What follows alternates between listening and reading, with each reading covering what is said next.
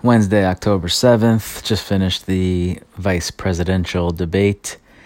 And I know I talked about the presidential debate last week on here, and it's just like we gotta figure out a new system for this if we're gonna put on this showcase a couple times every 4 years for the elections, because this shit is just like,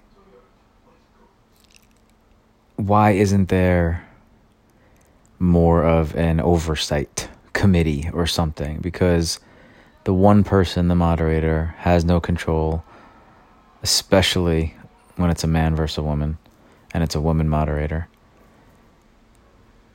And why, like, this jerk off can just say anything that's not true, that can be proven as a lie with just like 1 second of like fact checking or knowledge, and he just gets to keep talking, and it's just so fucking frustrating and infuriating, as always, to just listen to lies and lies and lies and lies and lies and more lies, and some people out there somehow eat it up and believe it and think it's great.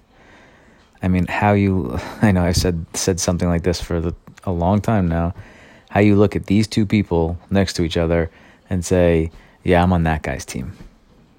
I mean, what the fuck is wrong with humans? But these debates, why can't there be somebody to say, no, that's not true? Or somebody to, shutting off the mic. Maybe they talked about that after the last one. Like, the moderator should be able to shut the mic when somebody is taking, speaking out of turn. Or they should just get 2 minutes and then the mic goes off. Like, whatever the time limit is, mic goes off. And then that's how it ends. But then the next time around, tonight, the moderator asked a question, and Pence is like, well, actually, I'm going to take the first minute of my 2 to answer the 2 questions ago to respond to her. Like, we just need some new format, or we need to cancel them all together. I know it's just theater, and I shouldn't be getting annoyed at it because these people are what they are. But that is the problem, that they are what they are, and we're allowing this to happen in our country. Anyway, I leave in 10 days, so